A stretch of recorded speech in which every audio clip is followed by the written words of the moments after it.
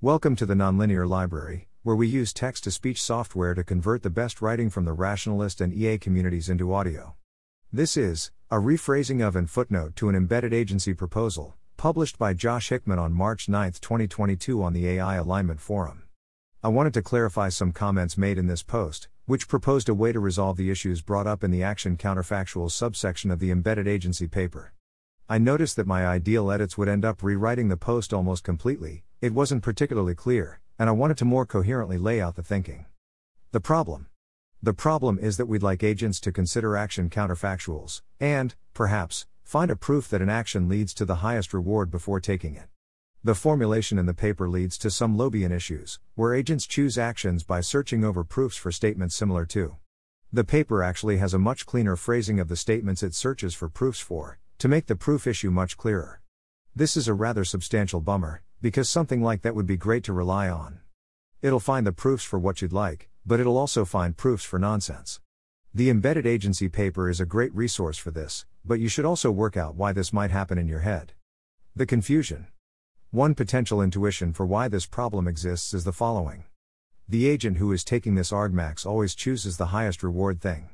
If I know the rewards for all actions but the last x, well, choosing x means it was the result of the argmax. It's right there in the source code, function definition. So W must have been the biggest. Therefore, x is the result of the argmax being computed, because even if we don't know W, I know that the agent choosing x means W is bigger than all the other W values. It must be, the choice was coming from an agent doing an argmax. This might be a confusing phrasing. The ideal way to explain this might be setting up the 5 to 10 problem in a theorem prover and just showing people it'll find the bad proof. But I think the narrative version captures something coherent.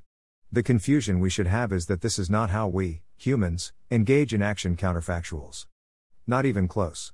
Normally that's not an issue, but let's pay more attention to see if the difference is substantive. In the original post, I used the example of a professor considering whether to slash the tires on his car. He ponders what it would imply, if he chose to do that. It would imply he must desperately not want the ability to travel, plausibly. It might imply he's driven into a river and needs access to the air within them for safety, like he's seen in movies. He's a sensible person, him making the choice must mean there's a very good reason he did so. Much better than the standard I'm just trying to get to work reasons to not slash the tires. But the professor, running his weaker, informal decision-making process, does not slash his tires. You don't want to know the rewards implied by choosing to take an action. Although the professor has no Lobian issues in his informal decision-making, he views the future differently. He asks what would happen if he was the same type of person who just made the choice, excluding any consideration of why he might be making the decision, and considers what might happen to that imaginary person. The intuition I was using was, why can't the agents do something similar? Create a new agent that teleports them forward in time by just precommitting to making the decision, and seeing what results? This matches our informal understanding of the phrase action counterfactual much better, I think, and because we're creating a new agent, one with this one decision preset into it, it's possible the self-reference issues go away. Does it mechanically work to resolve the issue? It does in the specific example given in the paper. I can understand a general skepticism about how it generalizes. Can we really do our reasoning with these slightly modified agents? Doesn't that risk getting very bad behavior from other agents, who can see that the internal reasoning of our agent has changed? Sure, if there's no visibility into how we make a choice, doing it from a precommitment or from deliberation are interchangeable. But what if other agents see why we make decisions? Wouldn't they change their output, if this part of internal state is changed? Imagine an agent performing an argmax like above, pondering the fates of the counterfactually changed agents. It wouldn't cooperate in the prisoner's dilemma with, the naive encodings of mere ease cooperate if that's what gets the other agent to change from defect to cooperate.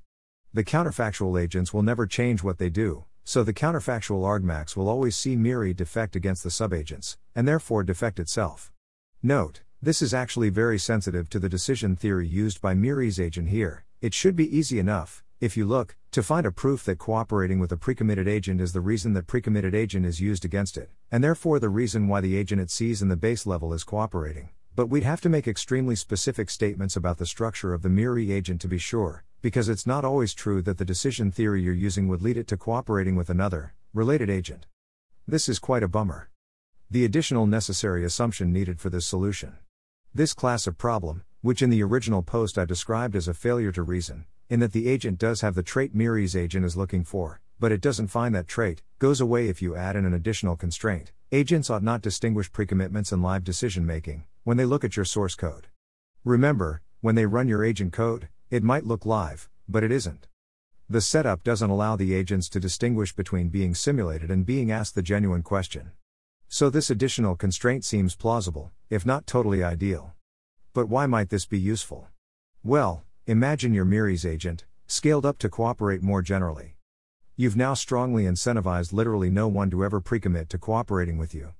This is, plausibly, not the behavior of a maximally cooperative agent.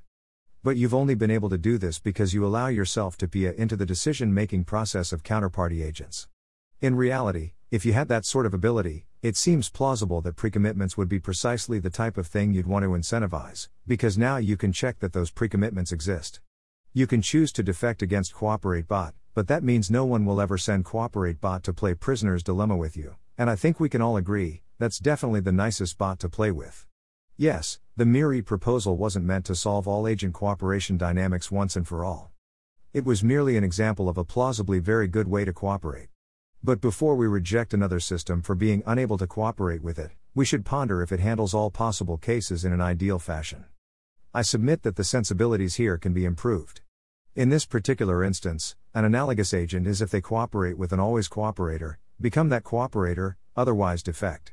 That cooperates with itself, and many other general agents, and defects against players who it seems clear you ought to defect against. Do I think this resolves the issue in the paper?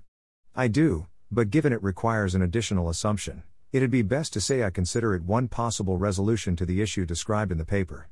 Without any additional structure to the problem, there really doesn't appear to be any solution, so I imagine all possible resolutions will have a similar add a constraint, design a process to use that constraint shape.